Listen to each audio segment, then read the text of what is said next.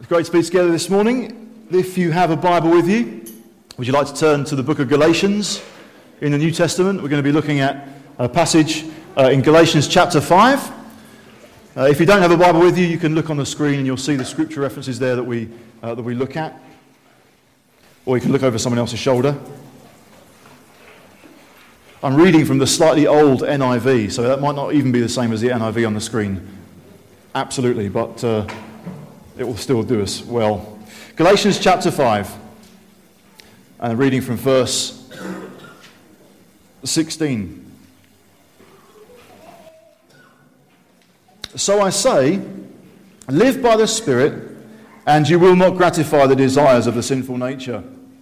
For the sinful nature desires what is contrary to the Spirit, and the Spirit what is contrary to the sinful nature. They're in conflict with each other, so that you do not do what you want. But if you are led by the Spirit, you are not under law. The acts of the sinful nature are obvious: sexual immorality, impurity and debauchery, idolatry and witchcraft, hatred, discord, jealousy, fits of rage, selfish ambition, dissensions, factions and envy, drunkenness, orgies and the like.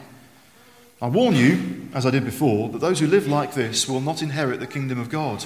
But the fruit of the Spirit is love, joy, peace, patience, kindness, goodness, faithfulness, gentleness, and self-control. Against such things there is no law. Those who belong to Christ Jesus have crucified the sinful nature with its passions and desires. Since we live by the Spirit, let us keep in step with the Spirit. Let us not become conceited, provoking and envying each other. On occasion this year, we've looked at different texts, different passages in the New Testament, actually in the Old as well, from time to time, to consider what life in the Spirit is and what that means for us. We're looking at that here again today. That's what introduces this passage that we've just looked at. So I say, live by the Spirit. Paul says, sometimes that may be in your translation, walk by the Spirit. Putting one step in front of the other, one foot in front of the other. That image of walking is just to really demonstrate, well, all of life is involved. A whole life that is influenced and led by the Holy Spirit. We're then encouraged at the end, since we live by the Spirit, let us keep in step with the Spirit. And this is not just something for a few select Christians. Sometimes we can come across phrases like that and think that perhaps one day there'll be just a few believers and maybe they will live by the Spirit, or maybe they'll live by faith. We can kind of narrow it down and think that it just applies to a select few who've got like more badges than the rest of us. No, this is the Christian life. The Christian life is walking and living by the Spirit. Sometimes we can ask ourselves the question, when we're considering the activity and the ministry of the Holy Spirit, we can think, do I have the Spirit? Well, if you're believing in Jesus, the answer is yes, and there's more. We're encouraged, aren't we, in Ephesians to go on then being filled with the Spirit. We might sometimes ask that question, do I have the Spirit? Have I received the Spirit? Perhaps another and very helpful question to ask ourselves is also this: does the Spirit have me? Does the Spirit have all of me? Is all of my life yielded to the influence of the Holy Spirit? Would the Holy Spirit say that he has Dan Mayton or something else? I was reading a book a while ago by Francis Chan, available at all good bookshops, where he says in his book, looking at the Holy Spirit, he says, I don't want my life to be explainable without the Holy Spirit. I don't want my life just to be explainable, I suppose, by which he means by just human effort, by what's humanly possible. I want my life to only be explainable with reference to the Holy Spirit. We're considering what the Holy Spirit wants to do in our lives. 150 years ago, a man called Robert Murray McCheyne coined this prayer. He says, Lord, make me as holy as it is possible for a saved sinner to be. Now, contained within that prayer was the recognition that in this life, he was never going to reach perfection, and that's true of you and me. In this life, we'll not reach perfection in terms of holiness, but his prayer was, make me as holy as it is possible for a saved sinner to be. So what's God's desire for us? God's desire for us is that by walking with the Spirit, living by the Spirit, we grow in holiness. See in 1 Peter chapter 1, verse 15. See what the Apostle Peter writes there. He says, just as he who called you is holy, so be holy in all you do. For it is written, be holy because I am holy. What is God looking for? Why has he saved us? He saved us to make us like himself, holy. God is holy. We are to grow in holiness. And so what's the desire of the Holy Spirit? What's a significant part of his ministry and activity in our lives and amongst us? Clues in the name. He is the Holy Spirit. He wants to make us holy. He will distribute gifts. He will empower us to share our faith. He will bring us great assurance of of God's wonderful love. And he desires to make us more and more holy. Notice that's what it is. Holiness. It means, we see in heaven, angels are beholding God and they're praising him, saying, holy, holy, holy. Even angels who are without sin themselves see a holy God and they are kind of ruined by it. It's more than a wow. They are just overwhelmed, overcome by the fact that God in his perfection was different and above and higher than them. And we're encouraged here, be holy. Notice that it's not that God says, be all-powerful because I am all-powerful. Be omnipresent because I'm present everywhere. We're not called to just be like God in absolutely every single regard. We're not called to be in more than one place at a time. We're called to be in a body, living for Jesus, for his glory, empowered by him, and becoming more like him in character, a holy character. This was Paul's desire and passion too. He writes to the Galatians earlier on, chapter 4 and verse 19. He says, my dear children, for whom I am again in the pains of childbirth until Christ is formed in you. How I wish I could be with you now and change my tone, because I'm perplexed about you. He's perplexed because a whole group of churches are wandering away from the gospel. They've been infiltrated by some false teachers, and they're kind of gobbling up a teaching that's unhelpful. And therefore, rather than become more like Jesus, they're actually becoming less like him. So just around the passage that we looked at,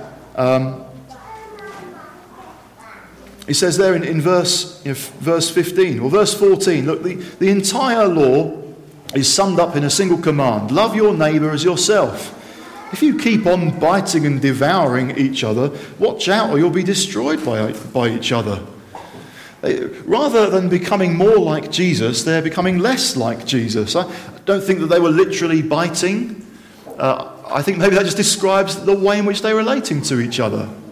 That gentleness has gone, and now their manner of talking is better described by biting and devouring. He returns to that in verse 26 and says, let us not become conceited, provoking and envying each other.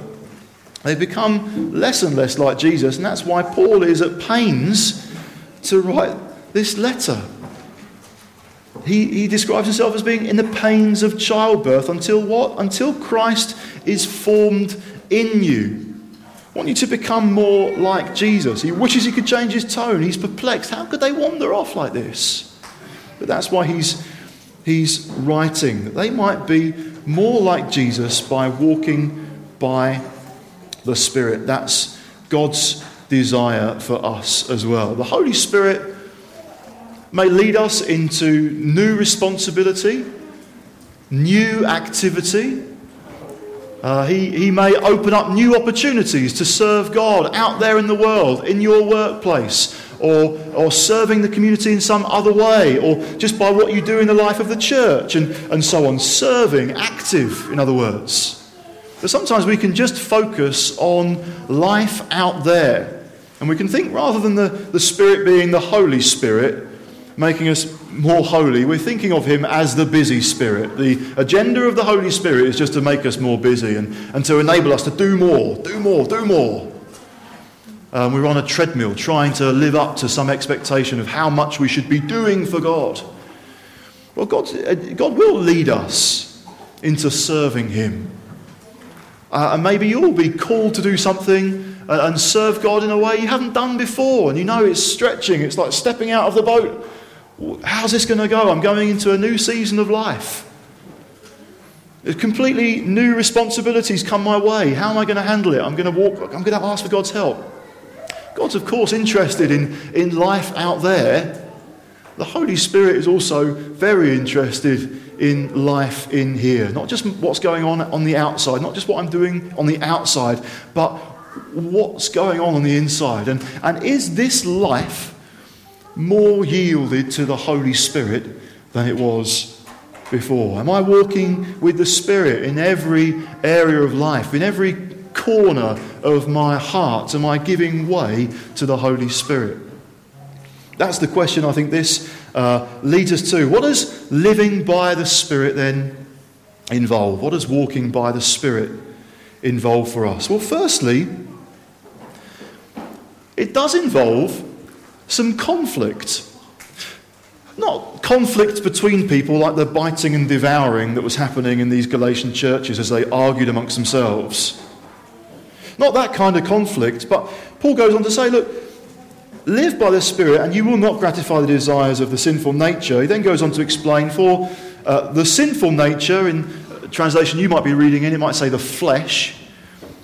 The sinful nature, or the flesh, desires what is contrary to the Spirit, and the Spirit what is contrary to the sinful nature. They are in conflict with each other. That describes life now. We're a people of the Spirit, but we still live in a time, in an era, when the flesh is at work, our own flesh, which desires things that are contrary to the Spirit. We can sometimes feel pulled in different directions.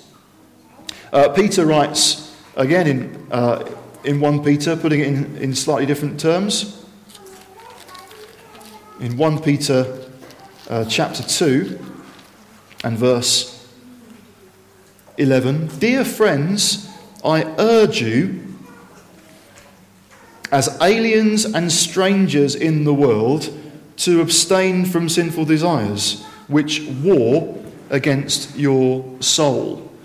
So in this life, living in this world as aliens and strangers, because, well, our citizenship is in heaven, we actually belong in heaven, that's where we're destined to be. But right now we're in the world, we're to abstain from sinful desires, which war against your soul. There's a battle going on. There's a conflict. Right now, God's people, we as God's people are called to live as aliens and strangers in the world. Imagine we're called like a ship. We're called to navigate the oceans of the world. It's no bad thing for the ship to be in the water. But Peter's saying there that the problem comes when the water gets into the ship and the ship starts to sink. So no, abstain from sinful desires. He wouldn't need to say that if there were no conflict at all. He wouldn't need to say that if life in the Spirit meant no temptation, no trials, no hardship, nothing that might possibly tempt us astray. No, he's saying because we're still living in the world, in the body, we have to receive an instruction. Abstain. Do away with. There's a war going on, and we need to be prepared to fight it. Sometimes we can just be discouraged because we're aware of the conflict. Oh, actually, I want to please God, but sometimes I want to displease God, actually, if I'm honest. And just aware of that conflict, we can be discouraged. Well, no, that's not unusual. It's not unusual to experience that in some way. We're now living in this in-between the ages time, where a people of the Spirit, we still know the desires of the flesh to an extent. Before we were a people of the Spirit, and before we were saved, actually there was no tension, there was no conflict, we just did what we wanted to.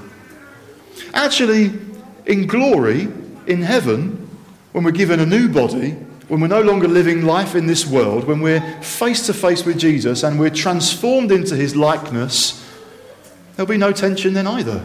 We'll always be doing what we want, and what we want is to please God. In between, we experience both. Now we could then think, oh, right, well, that explains it.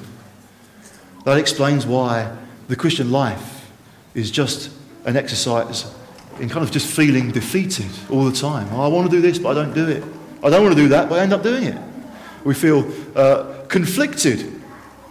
Well, let's keep in step with the Spirit. Let's not go down a path that says, oh, well, it's inevitable then, isn't it? I'm always going to give in to sin. I'm always going to be controlled by the flesh rather than by the Holy Spirit. No. If the Spirit of God is in you, something profound is happening. When I was 9, I had my birthday in December, just at the end of term, and I can't even remember where we went. We went out. On the way back, we went past my school, primary school, which was just at the end of our street. It wasn't far away. It was like a 2-minute walk from the house. And we came home in the dark, it was December, and the school hall was on fire, properly ablaze. So we had to go on some massive detour to get back round to go to our house. So when term restarted, the school hall was absolutely gutted completely. It was a tin shed, really. It was a bit... Anyway, it was nothing to do with me. But it kind of did affect things pretty drastically.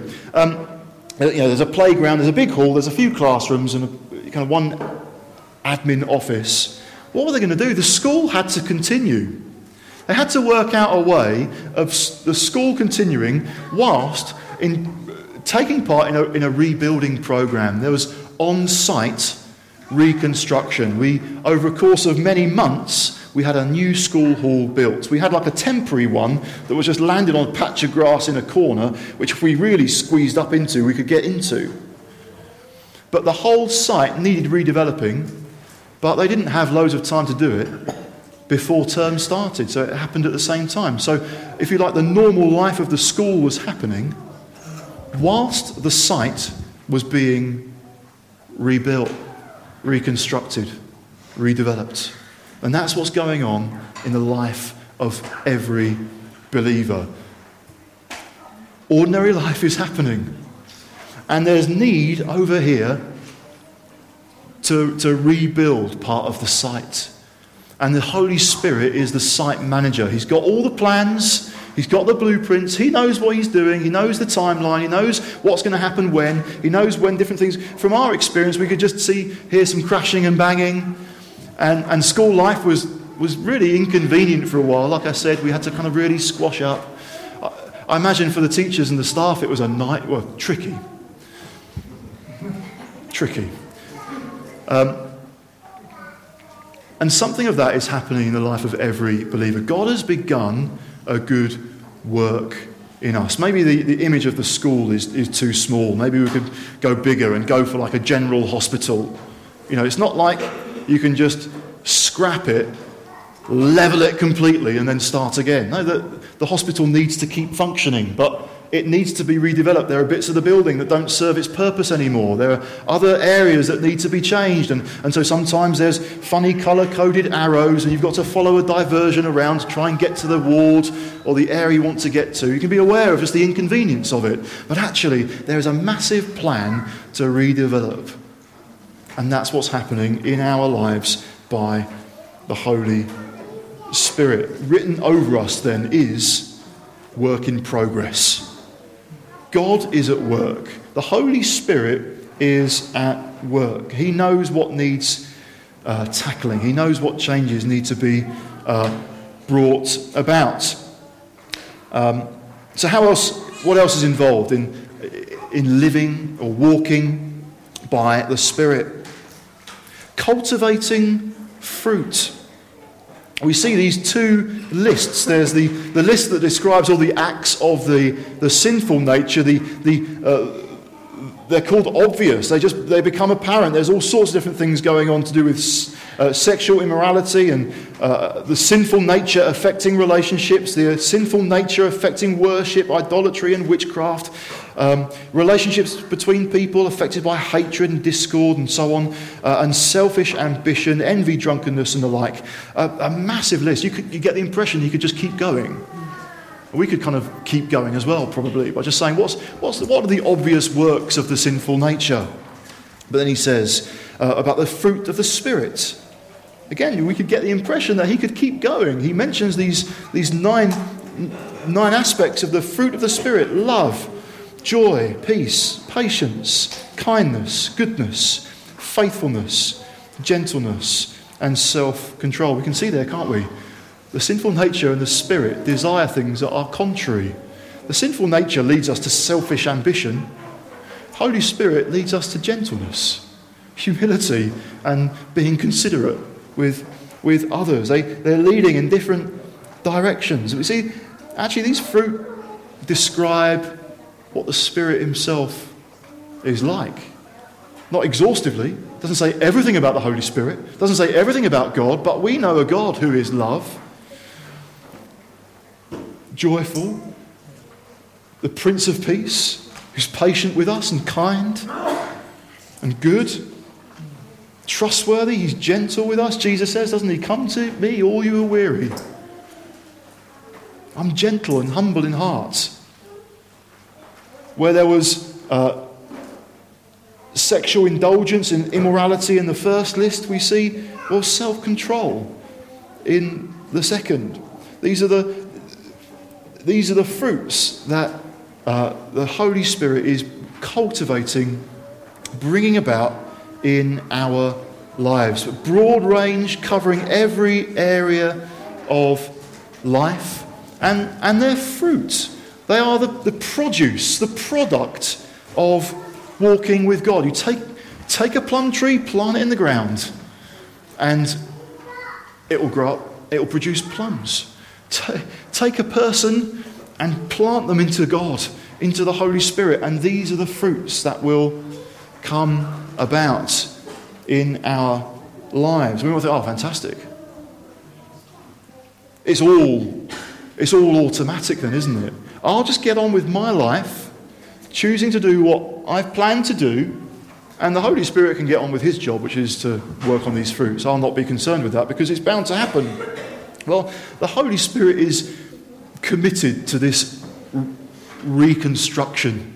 He's committed to our lives. He's at work. He is patient. He is getting our attention. He's leading us into righteousness. But it requires our cooperation, that we too see the fruit and we agree that that's what we want to cultivate as well.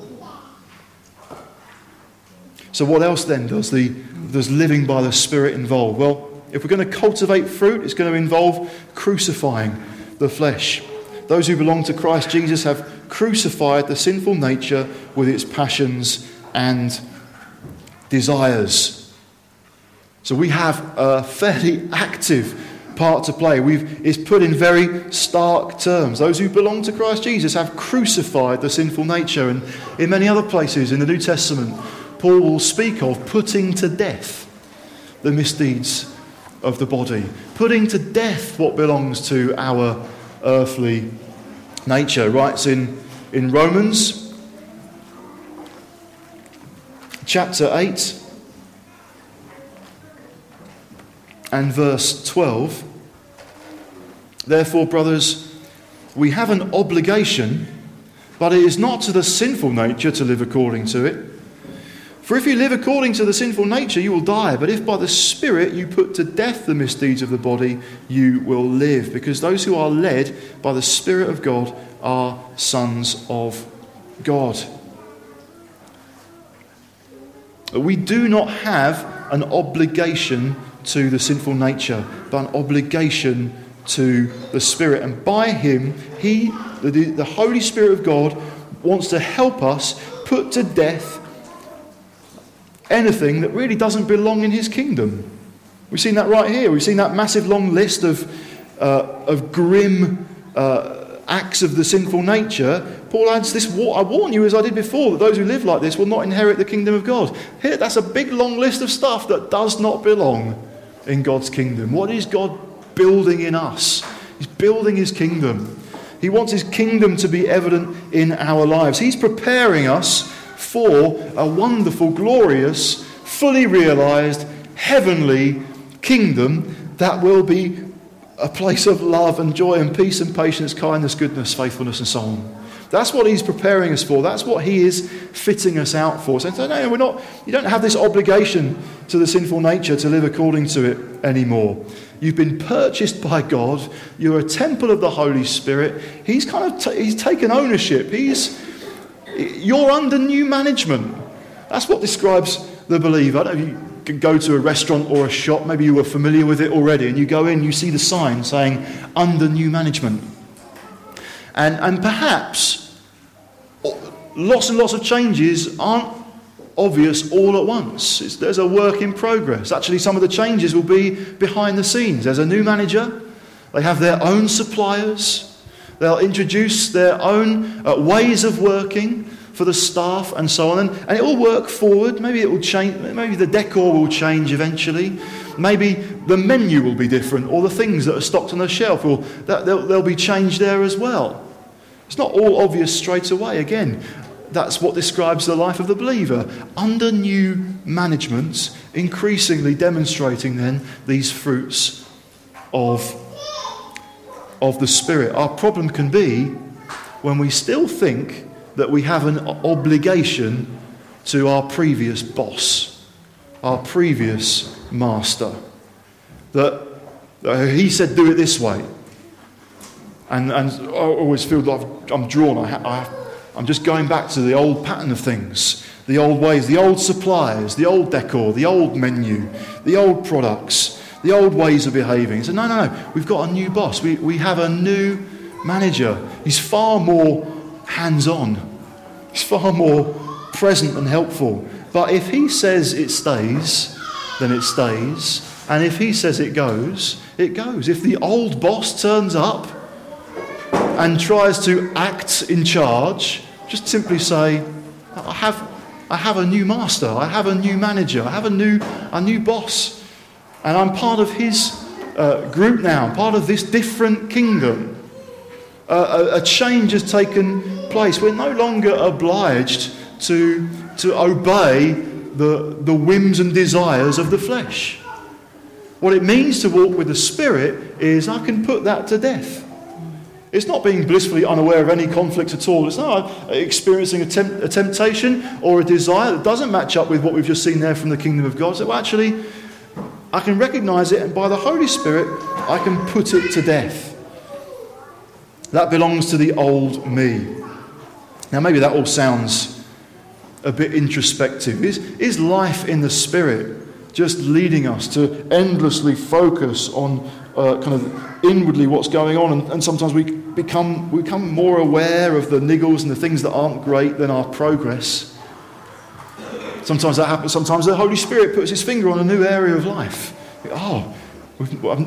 This bit hasn't been redeveloped yet. Right, okay, Lord, I'm submitting to you. Is that all just a bit inward looking and introspective? What does life in the Spirit, walking by the Spirit, also involve?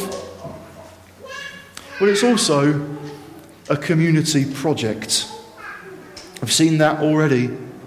Paul, in writing to these believers, saying, look, you were called to be free, he says in chapter 5, verse 13. You were called to be free, but do not use your freedom to indulge the sinful nature. Rather, serve one another in love. The entire law is summed up in a single command: love your neighbour as yourself.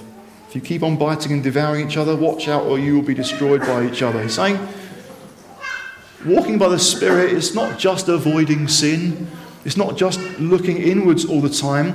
It's recognising that we're a community together. We could say, well, Francis Chan said, as I mentioned at the outset, I don't want my life to be explainable without reference to the Holy Spirit. And actually,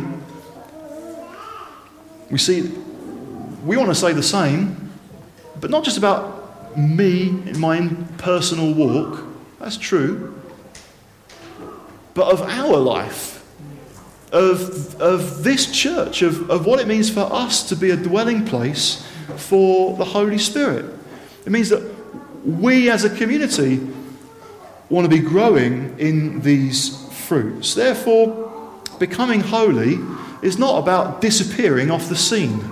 It's not about just isolating ourselves and not being connected at all. We might have an idea in mind, an image in mind of what a holy person really looks like.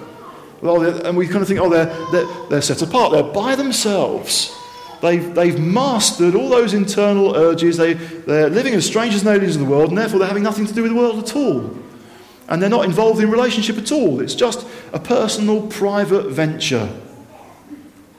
Now, sometimes it can be easy to be holy just by ourselves, because there's nothing to rub up against. And we're called to grow in holiness as we live and do life together. A people who are committed to each other and to becoming more like Jesus. That's where the label, if you like, comes from. Christian, a little kind of insult or nickname that was given to believers in Antioch. Oh, they're just like little Jesuses running around all over the place. Well, that's what we're called to be. That's the community that we're called to be. A people who are more and more resembling Jesus. Now, so don't be surprised when the Holy Spirit comes and he puts a finger on an area of your life. You think, that's the next thing to work on. Perhaps even in going through the list of the fruit, they kind of act like spiritual pointers. What about this one over here? Self-control. What about that one over there? Gentleness. What about that one over there? Patience, or in some translations it will say forbearance. In love, putting up with people rather than devouring or biting. So if we want to be holy, we need to be living by the Holy Spirit, living with him, yielding our lives to him in the context of a loving community of people who are seeking to do the same thing. That's my desire for myself. I want my life to be explainable only with reference to the Holy Spirit for us as a church. I pray that what God does amongst us, not just in terms of gifts and exploits and mission, if you like, out there, yes, all of that, but actually in what we're like. I want kind of people to walk in and say, yeah, there's a gift of prophecy, and also I'm seeing how you are. There's a world that is increasingly impatient all the way around us, and we're called to be like Jesus. A life that's only explainable with reference to the Holy Spirit, and like Robert Murray McShane, praying this, not in a gloomy, disbelieving, despairing way, but with faith and with hope and with love and purpose. Lord, make me as holy as it is possible for a saved sinner to be. Let's, in exploring life by the Spirit, in exploring what it means to walk by the Spirit, let's not ignore the obvious. And the obvious is he wants to make us more holy. He wants to make us more like him. He wants us to cooperate with him in that project. Even if it seems like sometimes life just becomes inconvenient. There are little diversions. There are things we can't do. There are places we can't go. It can feel like sometimes there are some restrictions. We trust God I want what God has, and I trust that the Holy Spirit is at work, and I want to work out my salvation with his help. In Jesus' name.